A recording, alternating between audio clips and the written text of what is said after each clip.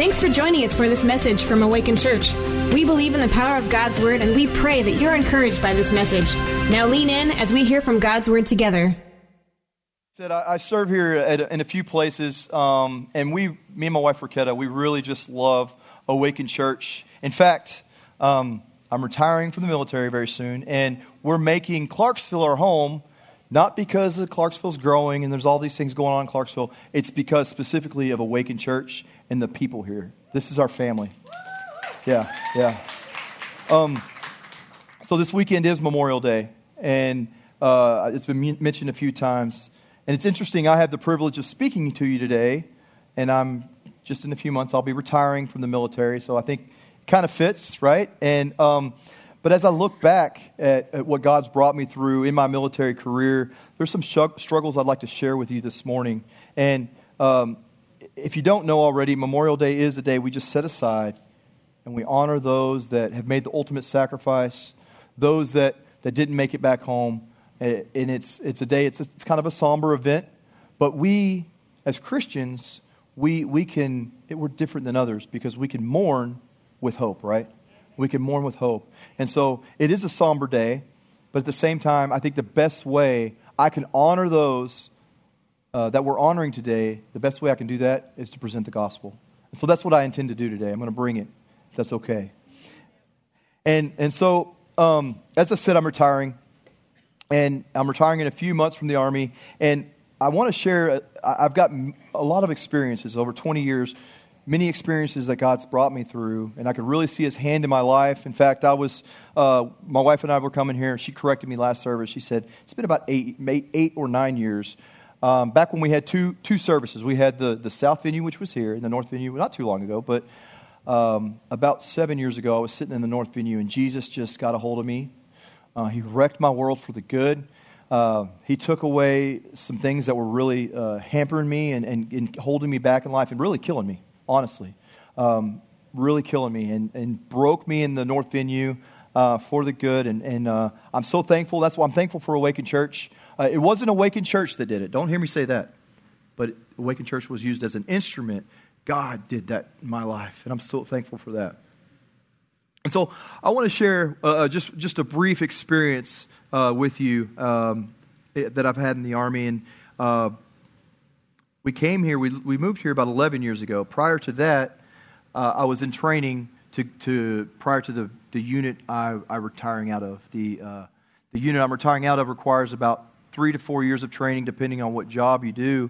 And so at the end of that training, there's a culmination exercise, and it's about a month long. And in this exercise, you're required as a team to sit down and come up with your own plan. So there's 10 to 14 dudes sitting down, and they're coming up with the plan to train a bunch of people in a different area. And you've got to get there on your own, and you've got to get a bunch of equipment there on your own. And so that means that you have a very heavy backpack, and you walk for a very long distance. And so we were sitting down and we were coming up with this plan, and we decided on the path that we were going to take, and we decided on where we would turn right and where we would turn left and where we would stop and where we would. You get the idea, right? We were coming up with our own plan. The training wheels were off, and so here we are, and we're ready to go, and it's early in the night, and we start walking, and it's a long walk, and it's not very forgiving terrain that we were walking through. And so as we were approaching our final destination, it was my job, since I was actually leading this patrol, it was my job to make link up with the guide, if you will. It was a civilian who was playing a role, and he was a role player, and he's been doing this for decades, and they're really good at it. They get in the role. It's a lot of acting, and so in this fictitious country, and it's I won't go into that, but the point is it's my job to meet this guy and to identify, is he friend or is he foe?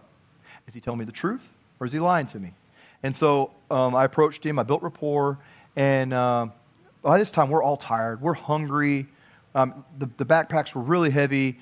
But let me tell you, let me stop real quick and just tell you, that as we were walking and we were going through this whole process, I'm so blessed by the guys, the caliber of men that I worked with.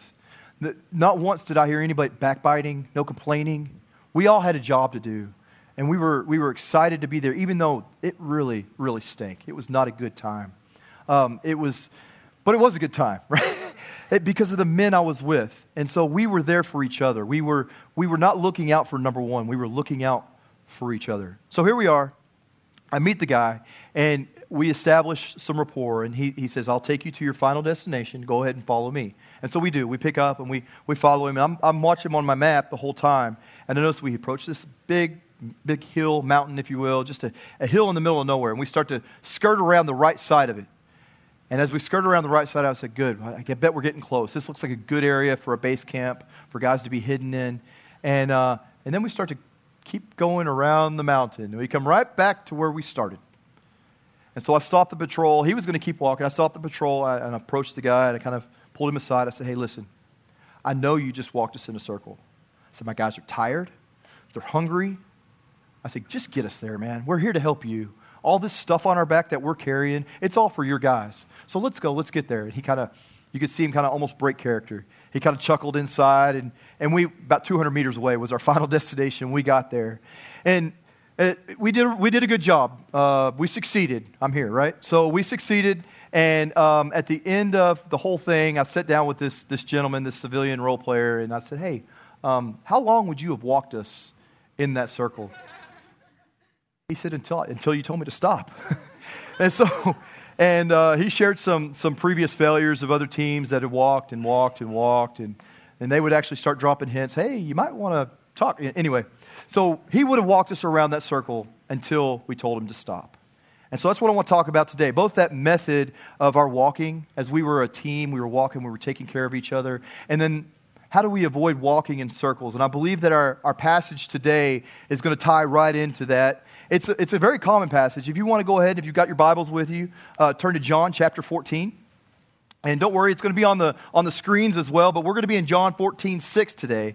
It's a very well-known passage. In fact, it's so well-known, I think we can skip over some details here that if you look closely, there's some really good truth here. And if we apply it, if we understand it and apply it correctly in our lives, it'll keep us from walking in those circles.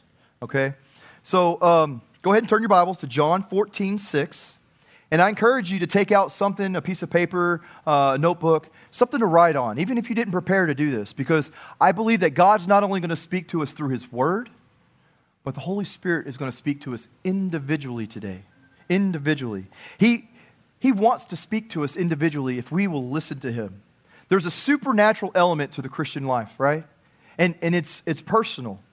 And through the power and through God's presence, we are made an effective people. We are made a powerful people. It is His presence that will mold us into a powerful weapon to be used for the purpose of His kingdom, not our own kingdoms. It's His presence that changes us, that marks us. So let's not delay any further. Let's jump right in here to John 14:6. Probably everybody has heard this verse at least a few times. But let's see what God's going to reveal to us today. Jesus said to him, I am the way and the truth and the life. No one comes to the Father except through me. Do you mind if I pray real quick before we continue? Let's go ahead and bow our heads in prayer. Father God, I thank you for each person in this room. Lord, I ask that this message, your word, would be spoken to us directly. Lord, that all the barriers would be set aside. You would give us all ears to hear. Lord, I ask that anything I prepared that you don't want to say today, even if it was said in the last sermon, there are new people here. They want to hear from you, God. We cry out to you. Speak to us, Father, through your Spirit. I ask that you would make that happen today. Anoint me in a mighty way to speak your word. Use me up, Lord. Use me as your instrument. It's in Jesus' name I pray. Amen. All right, before we get started, I want to explain something real quick. We're gonna break this passage down, and we're gonna break it down like this. We're gonna start with the no one comes to the Father except through me. We're gonna start at the end, and then we're gonna jump back to the beginning. We're talking about the way, the truth, and the life. And I just say that it's like kind of a roadmap of as I speak, you'll know where I'm at, and if you're taking notes, you'll know where we're going. Okay. It also encourages you as you see as we get to the way, and we get through the way, and we get to the truth and the life. I'm almost done, so hold on. All right, here we go. So, as right at the beginning here, I mean, right at the end here, it says, no one comes to the Father except through me. There is almost a assumption made here that is the chief pursuit, right? That is the goal. And let me back up real quick. I need to give you some context to understand what's going on here. Jesus is talking to his disciples here. He's about to leave. He's about to go pay the ultimate sacrifice on the cross. And so this is to his disciples. So what is their chief goal? It is their goal to get to the Father. They want to be with Jesus. They've been with him. They don't want him to leave. They love him. They love his presence. They love being with him. And he's telling them he's going to leave, but he's encouraging them. He's going to prepare a place for them. And not only that he's going to prepare the work that he has for them ahead of time. And he's going to be with them through his Holy Spirit. And so that's where we're at right now. And so Jesus not only shares that he's the way, which is the bridge that bridges that gap of sin, but I believe he's telling us that he's giving us a manner in which we are to conduct ourselves. But before we get there, like I said, let's talk about the end. The Father, except through me. Making an assumption that is their chief goal. Their chief pursuit is to be with the Father, to be with Jesus. And as we talk about that today, I want you, if you're a Christian here, your chief pursuit should be more of God, should be more of his presence. And so that's the assumption made here. And so as we are going through this word today, let's go ahead and establish that in our minds today. Let's agree. All right, my chief pursuit, if it hasn't been this week, this month, even this year, my chief pursuit will be more of God, will be more of his presence. So let's establish that in our minds today. All right? If you agree with that statement, if you've just, in your mind, you've agreed with me, you said, you know what, I agree with you, Josh, I'm going to make that my chief pursuit. Let me ask you, does your life add up with that statement? Do your daily activities add up to that statement? When you leave Awaken Church after we're done here, does your driving add up with that statement? Sorry if that hurt somebody.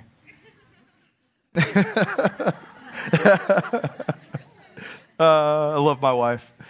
Oh, man. So now that we've established that, now we've established our chief pursuit is getting to the Father, and that's only through Jesus, because Jesus tells us he is the way. So let's talk about the way for a minute. The way is a common thread throughout the Old Testament. It's not something they just invented. The disciples, in fact, the early church was known of as the way. Throughout the book of Acts, multiple times, it's called the followers of the way. They're called the followers of the way. So they held on to this name. This was a badge of honor for them. Why is it so important to them that they be known as the followers of the way? What does the way even mean? This was before the Mandalorian. They didn't have, this is the way. They didn't have that. So why is the way when only these disciples only using the Old Testament as a lens to look through life? Why did they hold on to the way, and why was it so important? So let's go to the original language. The word in Greek is hodos, the way, and I probably butchered that. It's okay. English is my second language. Redneck is my first. So the way can mean, surprisingly, it's a traveled way or road or a journey. Well, that didn't really enlighten anything. Jesus is the way. He's the way. He's the road we get to the Father, right? It's our sin that keeps us bound, but Jesus takes that sin away and gives us a way, a direct path to the Father. But the way can also mean, the hodos can also mean a manner of thinking, a manner of feeling, a manner of deciding.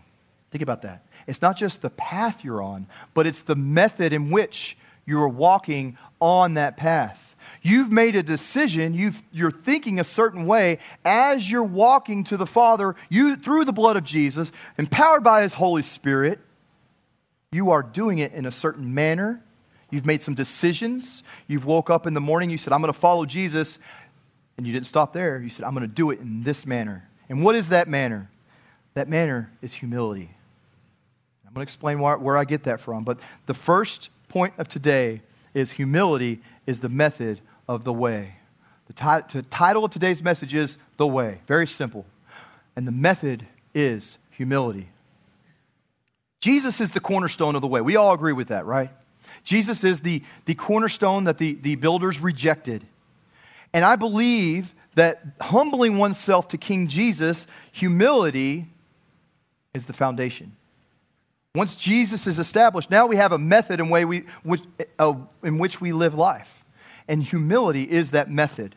The way concept actually is not something that the New Testament authors or even the early church, even the disciples, they invented. They didn't invent this. This goes all the way back through the Old Testament. In Genesis 18, verse 19, it actually defines the way as doing righteousness and justice. In Psalms 18:30, the way is described as being blameless. In Proverbs 14:12, there's a warning here that there are two ways, and the undesirable way is a path to hell, a path to destruction. If you would, turn in your Bibles to Psalms 25. If you don't have your Bibles with you, that's okay. It's going to be right here on the board. We're going to go to Psalms 25, verses 8 and 9. And I'm sorry if I go really fast. It's a sword drill, and I win. But we're going to be in Psalms 25, 8 and 9 as we elaborate on what is the way. My idea here is to try to expound on our understanding of what the way means, what method in which we follow Jesus here. And so Psalms 25, 8 says, "Good and upright is the Lord. Therefore he instructs sinners in the way. He leads the humble in what is right and teaches the humble his way." What this Psalms tells us is that God desires to instruct humble sinners. Almost seems backwards if you think about it. Like, wouldn't he want to instruct saints? He wants to instruct people that are saints, right? Well, we're not saints without Jesus. Saints requires righteousness, and our righteousness is Jesus. He is our Yahweh to Sidkenu. He is our righteousness. And so we are all sinners without Jesus. But God will instruct us on the way if we have humility. But He opposes the proud.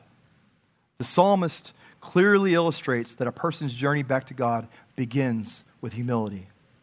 The Father continues to instruct His meek servants in their journey, but He opposes the proud. 1 Peter 5:5 tells us that. He says, God opposes the proud, but He gives grace to the humble. God opposes the proud. You see, we're first called to repentance. When we put our faith in Jesus, it's repentance that we're called to first. And repentance is nothing more than humbling myself, saying, I'm a sinner, I don't have it figured out, I can't get to God, I need help. Jesus is that help. I bow my knee to King Jesus. I pledge my loyalty, my believing loyalty to King Jesus. Now I'm on the way. But it doesn't stop there.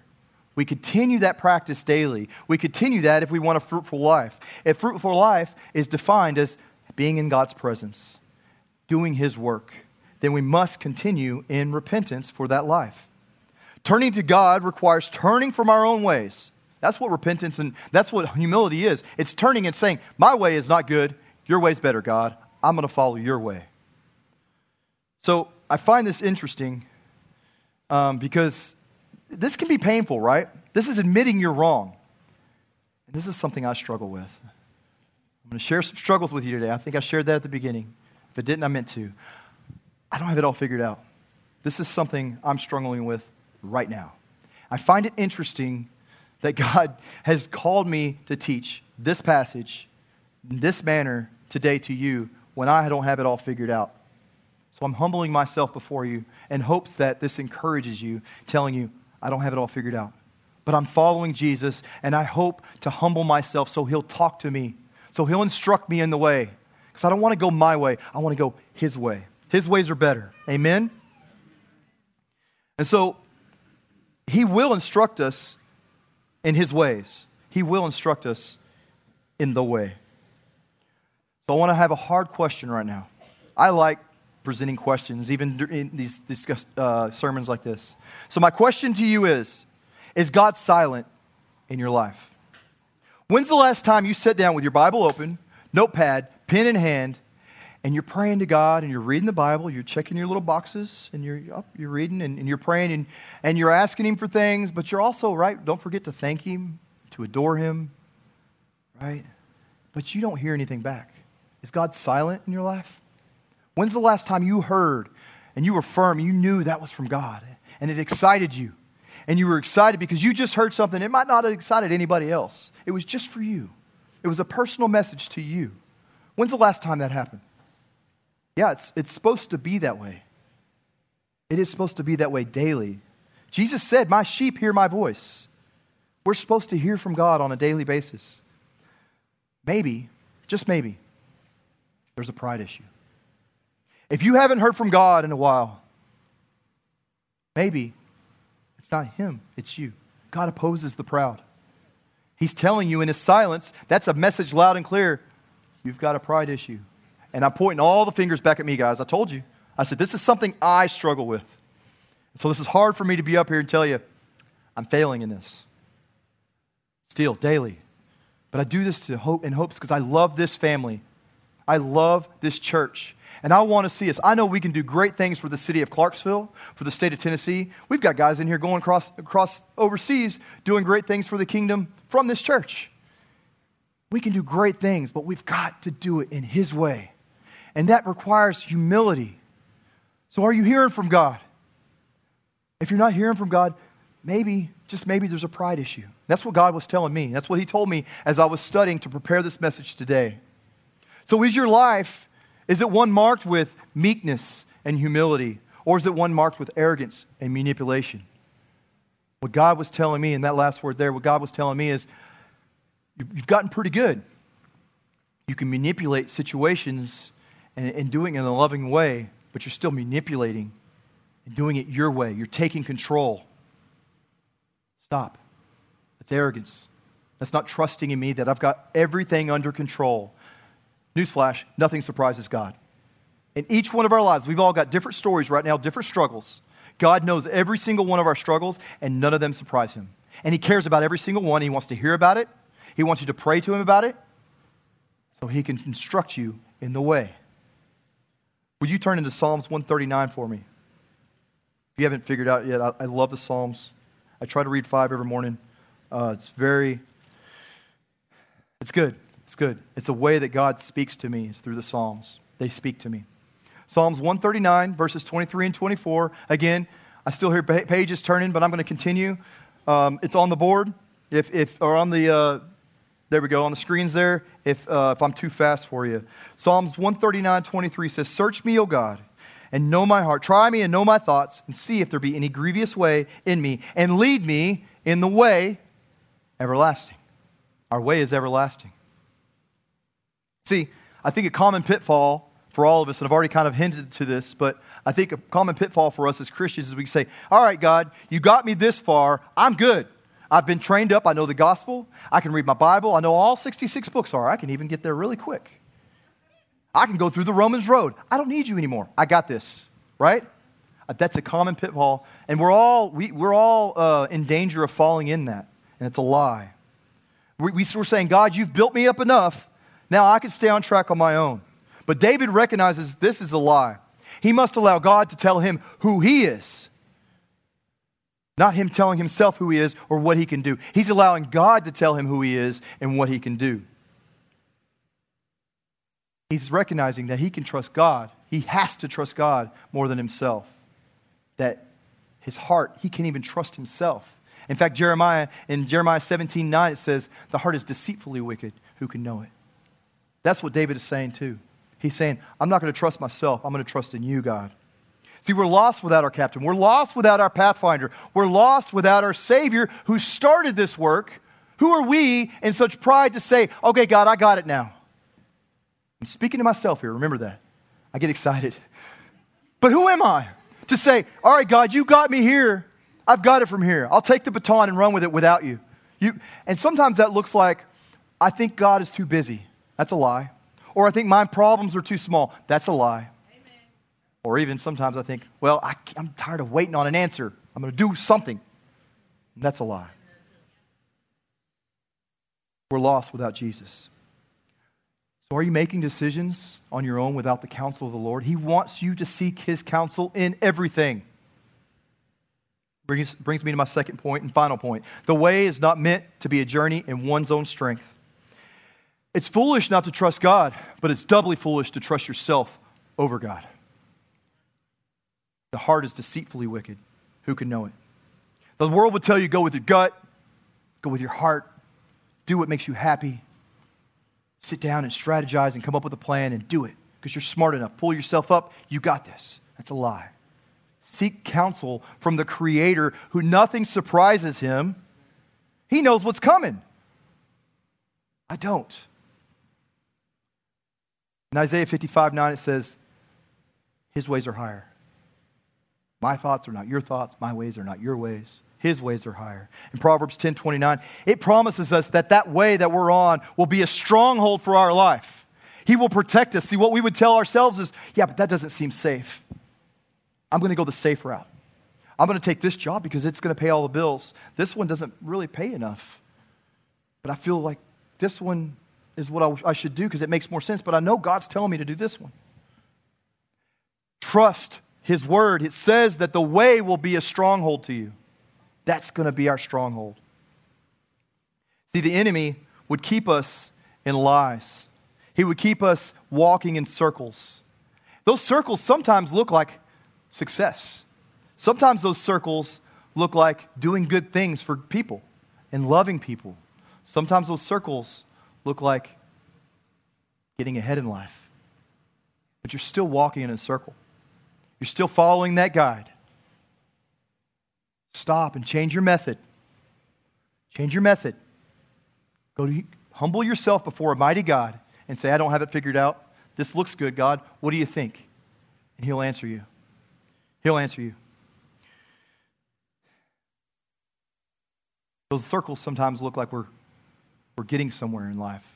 It's a lie. How do we combat lies? We combat lies with the truth. Well, good.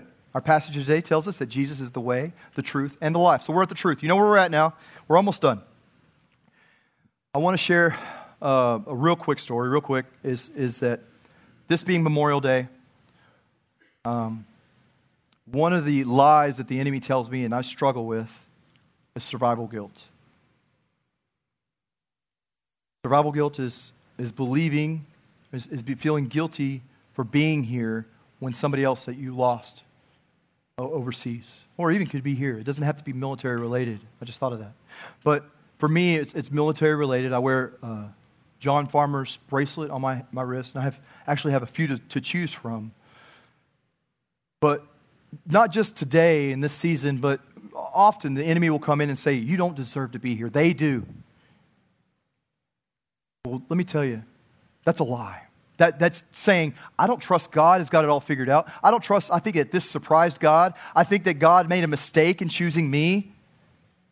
That's trusting my own intellect over God. So I want to speak to that lie right here today. And I want to offer, if anybody, that spoke to anybody right now, at the end of the service, please come find me. I would love to pray with you. And you don't have to find me. I'm not special. Look to your left and look to your right. These are your brothers and sisters in Christ. We can pray for each other. Ask for prayer. It doesn't have to be me. It could be anybody in this church that's a Jesus follower. We all have the same Holy Spirit living in us. Okay. So, we have the way. We have the truth. We also have the life. And we have it more abundantly. And this is my last question for today. I'll end with this. How many evangelists do we have in here? A few. Man, wrong message. I got the wrong message today. I thought I was speaking to Christians. You're an evangelist. Every single one of you is an evangelist. And I promise you this ties in. Evangelism starts with humility. As I'm looking at somebody and I know they're lost, and they may even admit to me they're lost, or they may say I'm a Christian, but their actions don't line up with it. In my humility, my heart burns for them. They're in a burning building and they're going to die eternally if I don't tell them the gospel. Evangelism starts with humility, and we're all called to it, every single one of us. And we can't do it effectively without the foundation of humility. Humility leads us to evangelism because I love that person. It's not thinking less of myself, it's thinking more of others. That's what humility is. And so evangelism leads me to that. Additionally, you might be saying, okay, yeah, Josh, I agree with you. You're right. I'll work on it. But I just don't have the words to say. I don't know what to say. I'm not good. I'm not outgoing like you are, Josh. I'm more introverted. Good.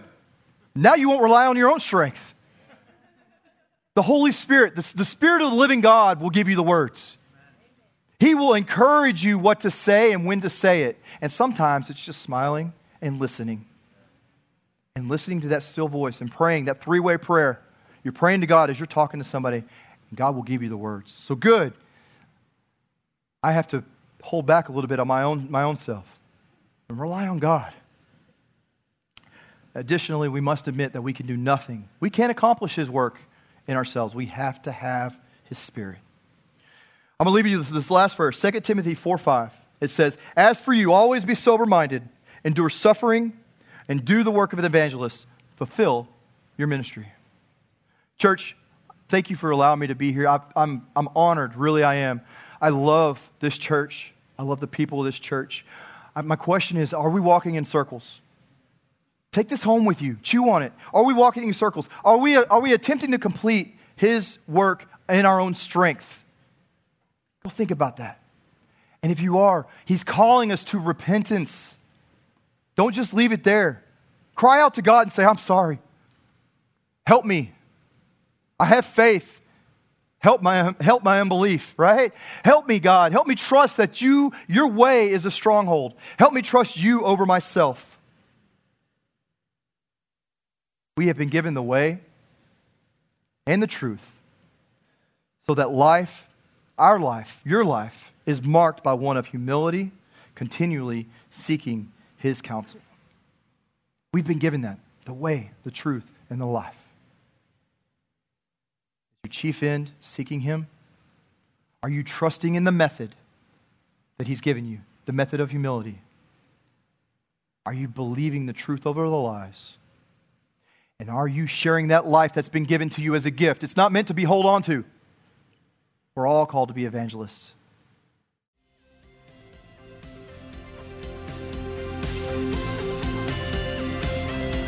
Thanks for joining us for this message from Awaken Church. We'd love to hear how this message or the ministry of Awaken has impacted your life. Let us know at awaken.church/mystory.